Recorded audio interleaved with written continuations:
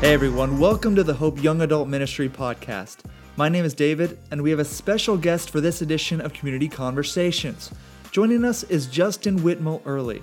Justin is a lawyer, author, and speaker, and our conversation is all about habits. He talks about how we live in an age of distraction, and if we're not intentional about our habits, we'll fall into the habits and pressures of this world. That includes being addicted to our technology and exhausted by our routines. Justin lays out some daily and weekly practices to break us out of some of these unhealthy habits we may have, and how we can have habits with purpose that will draw us closer to Jesus. It may just allow us to find the freedom and rest that so many of us are searching for. I hope you enjoy this conversation. All right, Justin Early, thank you for joining us. We appreciate you hopping on with us today. You are a speaker, author. You talk a lot about habits, spiritual formation. Thanks for joining us today. You bet, David. Thanks for having me. So with the idea of habits, I want to ask you a question about a habit my wife has. She has a notes app on her phone that keeps a list of baby names. And she's been having this list for probably 10 to 12 years now. Just whenever she sees a name that she likes, she adds it to the list. And I wanted to pose this question for you because I know you have 4 boys. You've had to come up with 4 different boy names, and that's right. So I want to ask you about that. What was that process coming up with their names, and was there a notes app involved in any of that process? No, your wife is much more prepared than I was, and you can tell her I said so. Tell her I admire her habit there. That's a long time though to be coming up with names. We did pick our names really carefully. We're big into like picking meaning in the name. So Justin Whitmel Early is my name, and my first son Whit is my junior, but he goes by the middle name. And that's because the name dates back to like great grandfathers, which I think is really cool. A second son is Asher, and he was named for the happiness of God we found in friendship. So Asher means the blessing of God, or the happiness of God. And his full name, wait for it, is Asher Stephen Matthew Early. And so Asher Stephen Matthew Early, and Stephen and Stephen Matt are my 2 best friends. So, and then Coulter Robert Early is our third, and we call him Colt, but he's actually named after the Wendell Berry family, the Coulters, if anybody's read their books. So like Wendell Berry has a family in his books. They're called the Coulters. And then our youngest, Shep, was his name's Shepherd.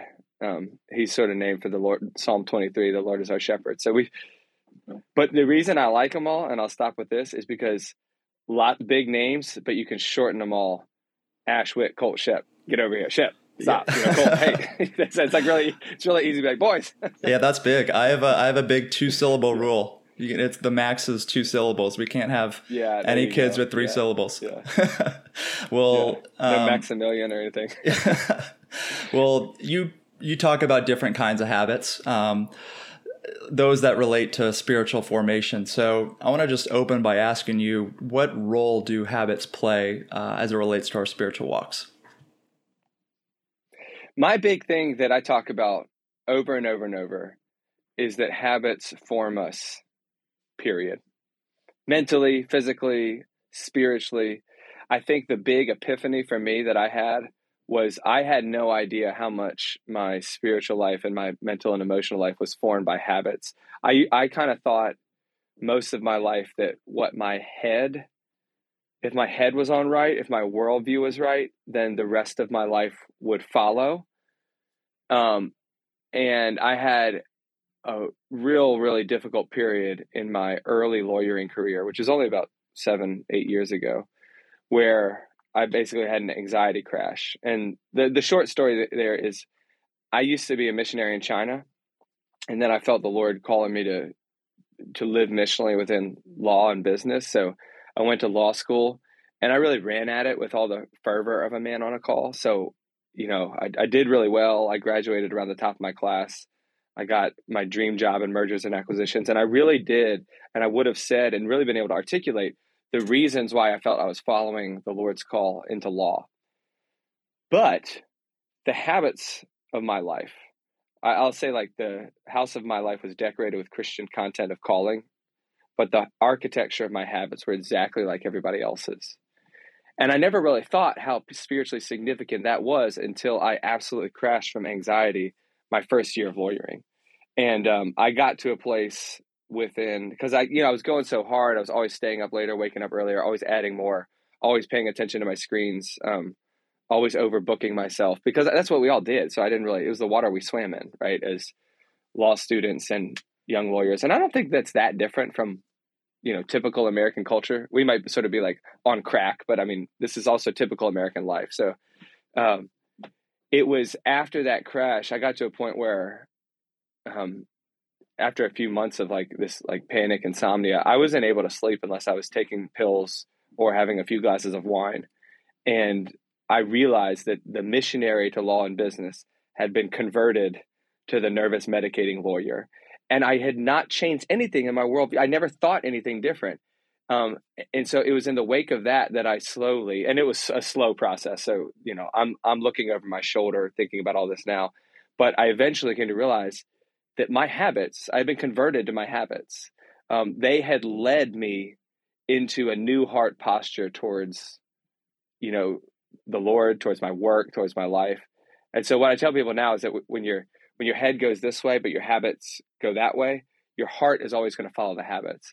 And that's why I can't stop talking and writing and thinking in my own life now about how much small, ordinary daily routines form us mentally and spiritually in extraordinary ways.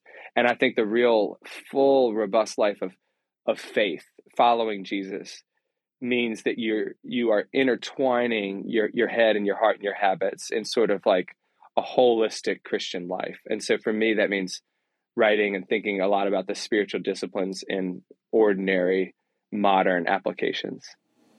Yeah, I love that. I would love to get into the habits in just a minute specifically, but I want to lean a little bit into some of the distractions. Like you, in your book, The Common Rule, you talk about how we live in the age of distraction. What are some of the dangers of that? I mean, you alluded to some of these, but I know we can get so overwhelmed with work, and we can numb some of the feelings, some of the things that we're going with, just with alcohol, with entertainment, with our phones. What are some of the dangers of just living in this age of distraction? Yeah. My favorite, people talk about like a life verse. I feel like I have a life chapters. Genesis 1 and 2 have become incredibly, incredibly important to me because I read those over and over, and I just think about how we were created for relationship and presence. Like the story of the Bible begins in this place where man is with God and with other people, like man and women are together. And that's the good life. Like we were made to be with God and with others. And that idea of presence is the exact thing that is shattered in the fall. Like as soon as Adam and Eve eat the fruit, that's when they start clothing themselves, hiding themselves from each other. That's when they start hiding in the garden from God. And that's the reason they're sent out of God's perfect presence. And then you can look at the rest of the Bible and in one way interpret it, and I think this is not the whole picture, but it's an accurate picture, is God coming back to find his people and be present with them and trying to bring them back. This is like the pillars of smoke and fire in the Old Testament. This is the tabernacles and the tents and the temple. God trying to be with his people. This is Jesus, Emmanuel, God being with us, sending his Holy Spirit. And the end of Revelation is where we are his people and he is our God. That's what Revelation, I believe, chapter 19 and 20 are talking about. And so I think about that. And I think about, okay, this means that in the human DNA, our spiritual DNA, we long for presence with God and with others. And I don't think it takes a cultural critic or a rocket scientist or anybody smart just to realize that the age we live in is particularly prone to distraction. This is not a new thing. I mean, this is like human nature, but we have found ourselves adapting to new technologies, which are rapidly shifting and changing the way the world is and the way the default posture of a human being is. And now the default posture of a human being is to be away and distracted. So most of our interactions with other people are now mediated through screens or texts or, voice messages. And even when we're with people, embodied presence, which is what we're made for, even when we're with people, there are constant distractions to that presence. Everybody knows what it's like it's just weird to walk by a restaurant and look in and see people at a table looking at their phones instead of each other. And nobody looks at that and thinks, yes, this is the way the world was meant to develop. Everybody looks at it like, oh no. And yet all of us slip into that. So I think, and I tell people this all the time, and I really do mean it. I think how we use our screens is probably the most important factor in our discipleship to Jesus in this moment. I don't know if that's always true or whether it would always be true, but in this particular moment when we are like, screens are like the way that we use them. I mean, think about like Netflix, iPhones, like the internet, the way it is now, like 12 years old, maybe, 13, like in adolescence. We are all adolescents when it comes to understanding how to use screens. And so we have to realize that we are being discipled by them. They're not neutral in the, like, that is the worst word to use for any technology or screen. It is not neutral. It wants you to do something. It wants you to go somewhere. It wants you to believe a certain kind of thing. So I think we just have to think really, really hard about how are we being discipled by screens and how are they changing our presence, our attention, the way that we relate to others, and how can we use them well and put safe and good and healthy habits around them so that we can do what we're made for. And that is to be present with God and neighbor and love God and neighbor, because that's our spiritual DNA. So long answer. I just want to make sure people know that when I criticize screens, not because I don't like them. I use them all the time. I love them. I just want to make sure we use them in a way that allows us to run to God and neighbor rather than being distracted from God and neighbor.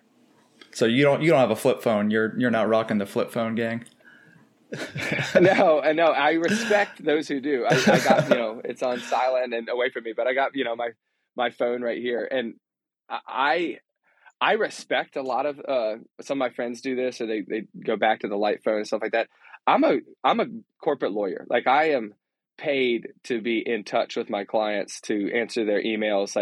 And I write and speak, and I am on social media, and I do write books. And I one of the great ways to get good ideas out to the world is through the internet and stuff. So I actually really like people to know I'm not a Luddite in any sense. I do think that everybody needs to have a careful set of habits that surround their use of screens. Like, we would never look somebody in the eye and tell them, you don't really need to think about how you use alcohol. Just sort of do whatever you want, whenever you want. Like, if somebody's sipping from a flask of Jack Daniels all day, every day, we never have a word for that. They're an alcoholic. It's dangerous, and it's probably going to ruin their life and the lives around them. But, when we're sipping from the flask of Facebook just a little bit every day, all day, we look at that and say, that's normal and neutral. It's not.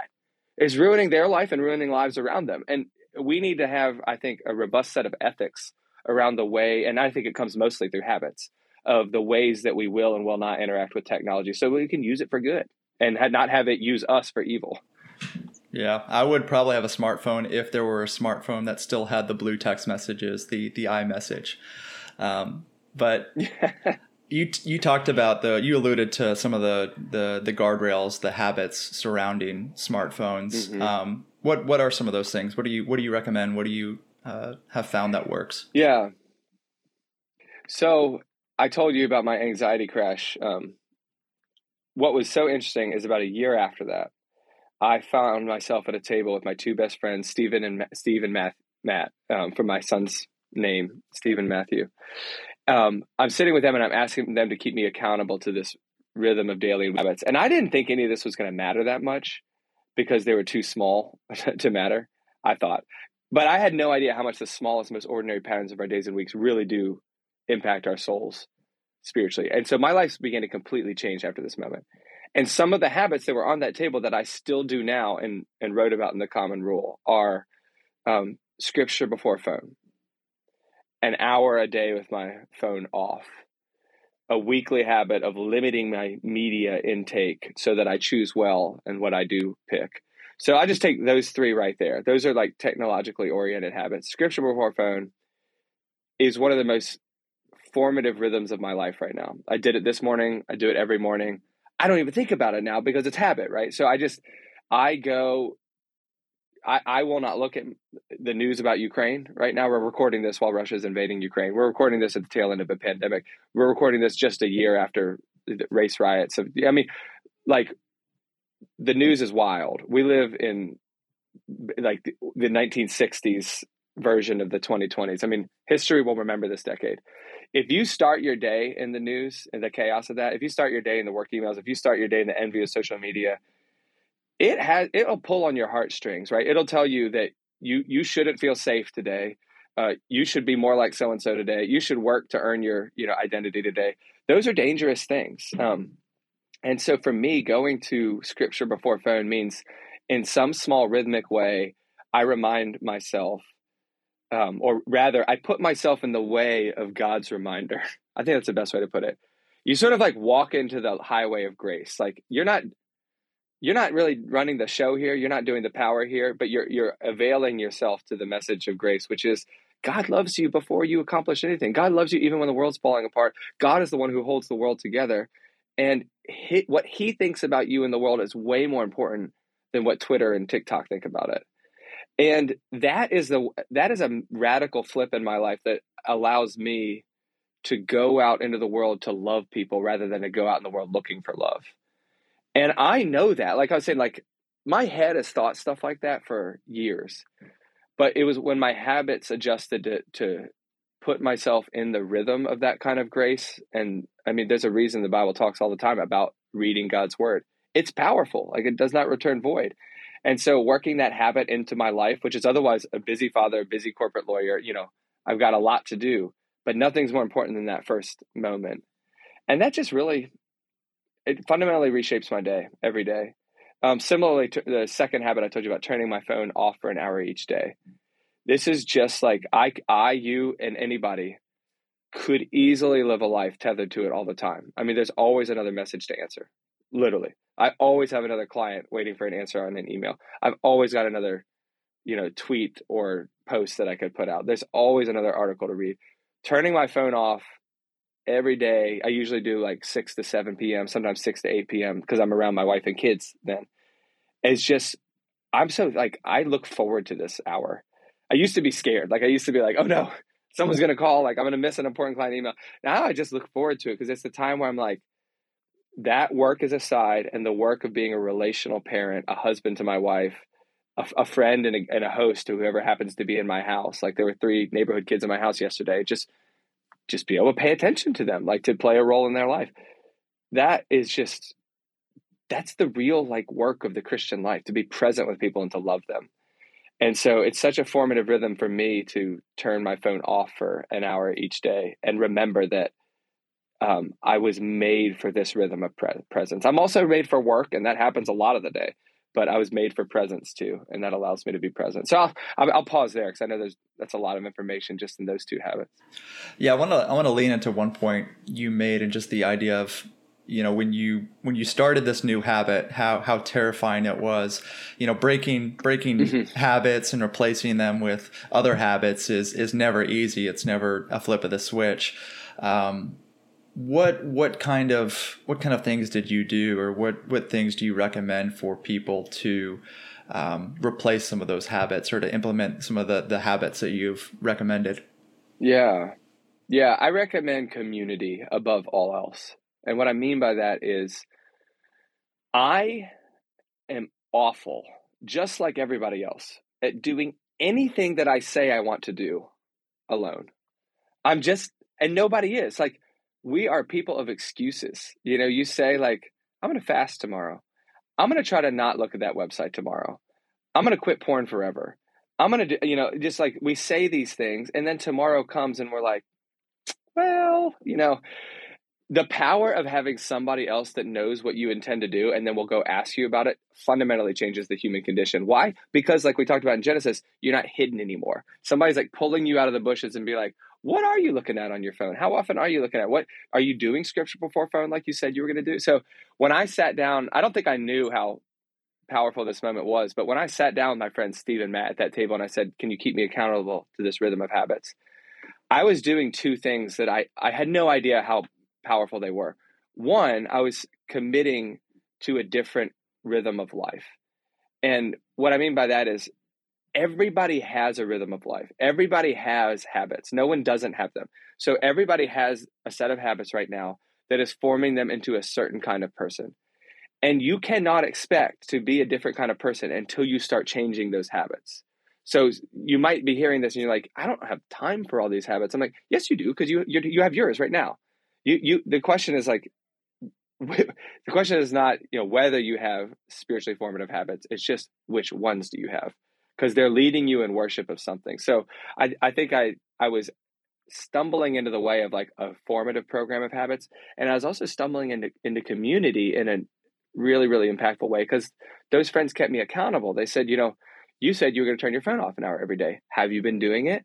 And in fact, when I knew they were going to ask about it, I really tried to keep it up, and that's God's grace of community and accountability. Everybody should have it. So if you tried, for example, scripture before phone, I would just find another friend and I would say, hey, listen to this podcast I heard on this, and do it together. Try it for 4 weeks together, and you'll both find an incredible thing happens. After a couple of weeks of doing this, you stop thinking about it, and the beauty of habit has set in. It sinks from your top brain to your lower brain.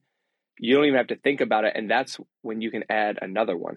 So instead of trying to do it all at once, you can add another one then, and it takes literally no extra mental energy. I often say habits are weightless or light. Once you've got it in place, you can add another one, and that's how you become like really strong and really healthy. Like in exercise, like we know this, if you just do the same thing every day, it becomes easier, almost mindless, and then you can add something else. And that is true in our spiritual lives, but it doesn't happen without community. Yeah. So start with one. We've talked about smartphones to give people more options in their start for one. Walk us through some of the other habits that you recommend. Yeah, some of the other ones I have, and people can go online and look up the book. It's called The Common Rule, and you can go to thecommonrule.org, and I lay out 4 daily habits and 4 weekly habits. And there's a lot on the website. You can just explore. But another one of my favorites is on the idea of community. We're just talking about the week. I talk about a weekly habit of spending an hour in conversation with friends. And like I was just saying, like we all live in a current, we all live in a slant. And I think the slant of American life is to become busier, wealthier, more successful people who used to have friends. And we're talking, primarily right now to a group of young adults, right? People who like graduated college and are maybe working their way through their 20s. That decade right there is so incredibly important, because you're defining what life is going to look like for the long haul. Everybody knows your life doesn't look like what it looked like in college. Like college is just wildly unique. And lots of times we have these wonderful Christian communities just because we're in a campus ministry or a great church or something like that. But when you graduate and you start picking jobs and places to live, you completely redefine how your normal life is going to look. And that's where lots of us start to move into isolation rather than like we lose community. And so one of the most countercultural and radical things we can do is say, no, yes, life gets busy. When you have kids, yes, life is going to get hard and tiring. When you start to have success in your work, and I hope that you do, like it's going to become demanding. And yet all of these will fall apart if you don't have friendships that sustain you. And I like to say, one of the ways to sum up the gospel is that God knows us fully and loves us anyway. Like he knows all the inner darkness and mess, and he's sticking around. And a great friend is exactly the same. It's somebody who knows you fully and sticks around anyway. And I think true friendships like that incarnate or make new the gospel to us in a real live flesh way. Like when I still meet with Steve and Matt every other week, and we do accountability together. Those are my 2 best friends, and they know everything about me. Like, David, you and I just met. And none of these listeners know anything about me. They don't know any of my secrets, but Matt and Steve do. And it makes me feel so strong and loved by God and them that they know me and love me anyway. And I think that rhythm of friendship in our lives is something to protect, because the current of American life like everybody knows we want friends. this is not an argument of common sense. Everybody knows it. It's an argument for common practice. We actually, if we're going to live that beautiful life of friendship, we need to work it into our schedule. And so finding those weekly rhythms of friendship, I think is just one of the most important things that anybody can do for your life, especially starting it when you're young. Yeah, talk more about that, because your new book deals with kind of the gospel-centered habits of parenting, and how to navigate those habits starting a family or having a family. So for the young adults listening, what's the importance of implementing some of those spiritual habits and practices now, when they may have a little bit more freedom, a little bit more free time? What's the importance of starting those now, so that when they do start a family, for those who do, that those habits are already sort of ingrained in them, and it's part of their rhythm, part of their flow? Yeah. And so the book you're talking about, I have both of them next to me. Habits of the Household. And I hold it up just to emphasize this word household, because this is a parenting book. I mean, essentially it's about applying this wisdom of habits as spiritual formation to parenting. But everyone has a household, okay? And so everybody can start thinking about this now. The question is, again, what kind of formative rhythms are happening out of the place that you call home? That is one of the most important things that you can think about in order to prepare for being a spouse or a father and a mother. And I mean, I'll put it like this. My whole argument, as we've been talking, I'm a lawyer, so I call like conversations arguments. But like the whole thesis I've been trying to build is that we become our habits. Our habits sort of pave the way for who we become. When you think about a household, you suddenly realize, okay, we become our habits and our kids become us. So the rhythms of our household are incredibly important to the spiritual formation of our kids and those who we live with. So when I think about leading my wife spiritually, and when I think about being a father to my children, the very first thing that I think about is, am I a disciple of Jesus? Not what have I said to them, not what have I done to them, not what am I doing, or what family devotion am I gonna plan, or what conversation. No, first and foremost, if they just are close to my life and watching me, are they looking at a man who looks at Jesus? Is my wife in love with a man who is in love with Jesus? Is she living beside a man who actually reads Jesus's word, who prays to him, who's not ashamed to talk about him, and not ashamed to lead her and the kids in prayer?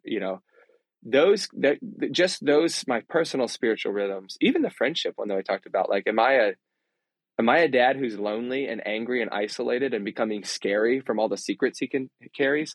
Or am I a dad who often I tell my kids, like, hey, I'm going out to see, your Uncle Matt or your Uncle Steve, or because they know me as somebody who leaves the house to go hang out with them. And I think I want them to see that. I want them to know that I'm not strong on my own, but I am strong with my friends.